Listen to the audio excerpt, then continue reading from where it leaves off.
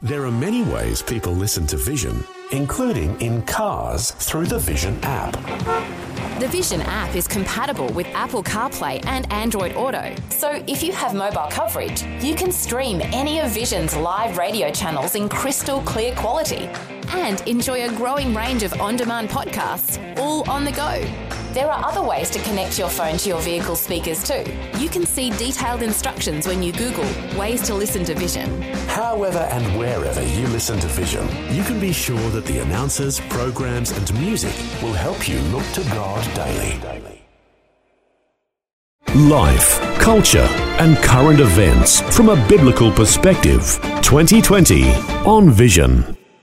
As you'll know, various Australian states have either already legalised euthanasia, states like Victoria or Western Australia, and then there are other states who are actively working to have euthanasia become a part of their legal model. Well, we've been talking about moves in Tasmania of recent times, and also there's moves in Queensland, which is facing a state election coming up at the end of October. So accompanying legislation is a list of so-called safeguards. Now, safeguards are designed to protect from abuse of euthanasia, and Bill Muehlenberg's been contemplating some of those sorts of issues through this past week, and joining us once again for a Culture Watch segment, Bill Muehlenberg, welcome back. Great to be back. Bill, you've entitled one of your latest articles, Safeguards. What safeguards? Because there's always a lot of conditions on euthanasia, but you're saying that they don't amount to much. Well, we certainly have the historical record to look at in this regard, wherever countries have gone down the road of legalizing euthanasia, and the first two were Holland and Belgium back in 2002. Wherever it's happened, whether American states, Australian states, countries, all the talk in the world about, there's all these stringent safeguards in place. Well, none of it's actually worked. It's been a slippery slope from day one. In fact, the whole concept of putting these two words together in the same phrase is a oxymoron. Euthanasia safeguards? There's no safety at all. A person is being killed deliberately, either by a doctor or some other means. So even the notion of safety in killing people is a bit bizarre. But yeah, we've had it here in Victoria. We've had it in so many places. We're going to have the best safeguards in the world, and yet, as we'll talk about in my new piece, doesn't mean beans. People are being put down for any reason at all. Nothing to do with terminal conditions, unbearable suffering. It's always a slippery slope. We've always warned it would be, and history is telling us that's exactly the case. Well, let's talk about a couple of cases you're writing about, the nation of Belgium, and also you've made some reference to Canada. So there's two nations that have it legalised. What's been the problem there? Well, I simply recorded a number of recent headlines for those countries. I could spend, entire articles just listing nothing but the headlines, the horror stories of how supposedly countries with great safeguards in place are simply killing people, often not even those who've asked to be put down. These are shocking stories, whether Holland or Belgium or places like Oregon or states like that in the U.S. I've just listed a few such headlines. People getting euthanized, no terminal condition, no prolonged suffering, simply people who have been depressed, people who just don't really want to live any longer, people might have autism, people who just, one of them losing financial government benefits for health care. The reasons just keep going on and on. It has nothing to do for so many with the relief of really unbearable suffering, but everything to do with, suicide, end of the matter. We got some of the highest, certainly youth suicide rates in the world, even here in Australia. It's a big problem. We're all trying to address it. Yet on the very same side of the debate, we're saying, if you're bummed out, if you're depressed, if you're unhappy with life, well, you should have the right to kill yourself or get assistance in doing it. So we're really sending some mixed signals here. And as you say, with the Queensland election coming up, and that's a big platform indeed for the Labour Party, that's another reason to think very carefully about how you're going to vote in a few weeks' time. Bill, the terminology is sometimes a little confusing. There's euthanasia and there's voluntary assisted dying. How do you describe the differences or the confusion that it amounts to when you're talking about those two terminologies? Yeah, there's often a lot of terms thrown around, and they're supposed to be really fine and delicate distinctions, but often in reality there are none. Probably the most important point to keep in mind when we talk about things like euthanasia is simply this. It's one thing for a person to be on the natural course of death. They're dying. It's quite clear that they're end of their life course, and therefore that patient has every medical, even legal right not to have burdensome and unnecessary treatment thrown upon them. All these tubes and machines trying to forcibly keep somebody alive who's on the natural course of death. Well, that's simply wrong, and that's not what any pro-lifer is talking about. When we talk about euthanasia, we mean only one thing, the intentional killing of another person, whether we do it with a lethal injection, a gun in the head, doesn't matter the means. We're talking about deliberately taking somebody's life when he may well indeed not be on the course of natural death, but for whatever reason wants out. So it's assisted suicide, but it's the intentional killing of another human being for any number of reasons, and when it's put in legislation only for the terminally ill, only for those in great pain and suffering, well, again, that never stays that way. Wherever you look around the world where legalization of euthanasia has occurred, it just keeps getting broader and broader. The door gets opened even further, so we have children in places like Belgium and Holland now being killed by their own request.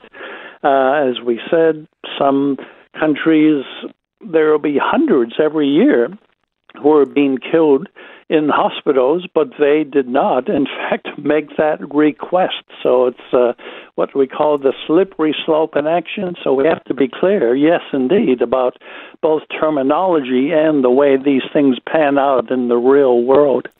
So safeguards what safeguards? You've got Tasmania having debates about euthanasia now. You've got a platform for one of the parties up for election, the Labour Party, coming up in the Queensland state election. There's been some criticism of the state of Queensland over the extent of their palliative care, saying that it's way worse than most other Australian states. What are your reflections there? Well, yeah, that is one of the big alternatives. We should be putting our resourcing, our funding, our attention into palliative care, which has proven to be so very successful indeed, not just for end-of-life patients, but for those suffering in various forms. While no medical treatment is foolproof, the overwhelming majority of those who are suffering in different ways are being helped tremendously by proper palliative care. But yeah, Queensland has got hardly any money, federal funds, state funds going into things like palliative care.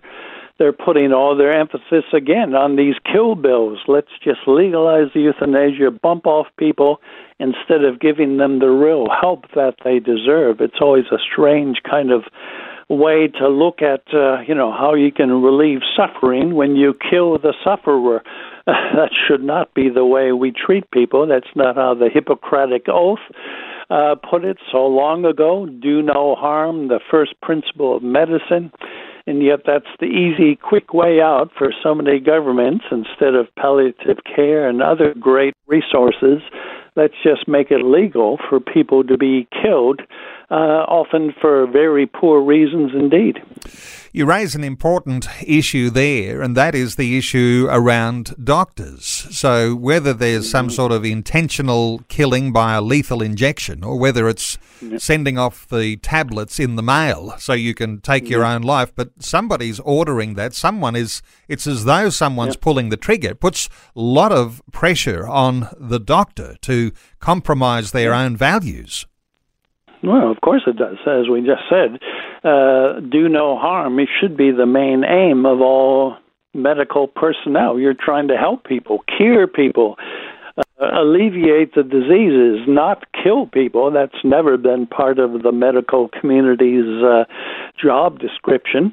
So in that Hippocratic oath, both abortion and euthanasia were spoken of as being quite unethical and outside of the doctor's brief. Yet that's what we're getting now. We're basically putting pressure on doctors to kill patients.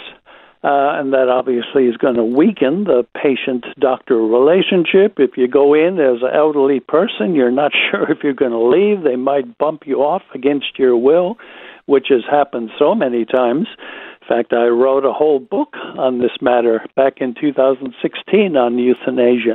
And I recorded case after case of this very thing happening.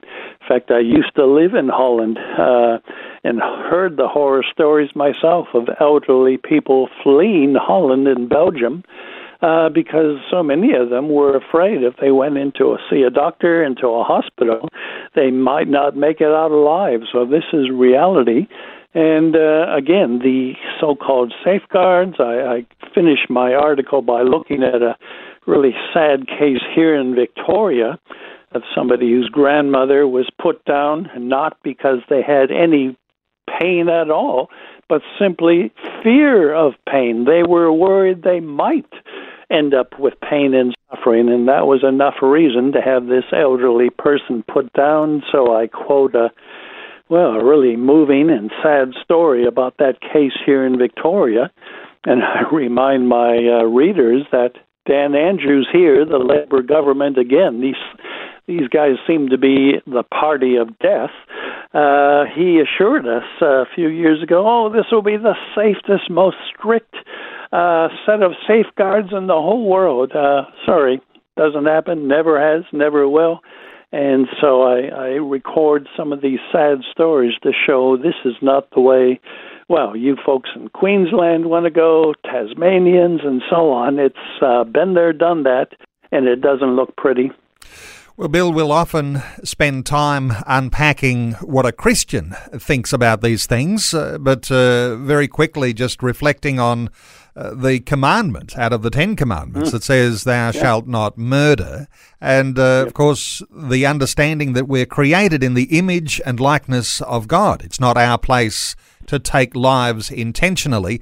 So as a Christian, just very quickly here, thinking about how you approach these issues that governments are telling us are going to be having safeguards. What are your thoughts for the Christian assessing those sorts of thoughts? Well, you're right. As a Christian, we do believe every person is made in the image and likeness of God. We have inherent worth and dignity. That's why we're not like the dogs. People say, but the dogs don't suffer. We put them out of their misery. Why can't we do that with human beings? Well, for the simple reason we are not animals. We are made very special in God's image, and therefore we do have special dignity and worth, and therefore we should do all we can to protect life, to affirm life, and obviously if there's suffering, work to relieve suffering. But as we said already, to kill the sufferer is a funny way to show compassion for the suffering. Well, Bill, I'll point people to the book you mentioned. You wrote a book back in 2016, The Challenge of Euthanasia. You'll be able to get it through Amazon. You can get it through Koorong, no doubt, if you're directly in touch with Bill Muehlenberg at billmuehlenberg.com. You'll be able to get it too. And simply Google Culture Watch, one word, to update some of the latest articles that Bill Muehlenberg has been writing. Bill, thanks so much for your update today on 2020. Always a pleasure. Thanks for taking time to listen to this audio on demand from Vision Christian Media. To find out more about us, go to vision.org.au.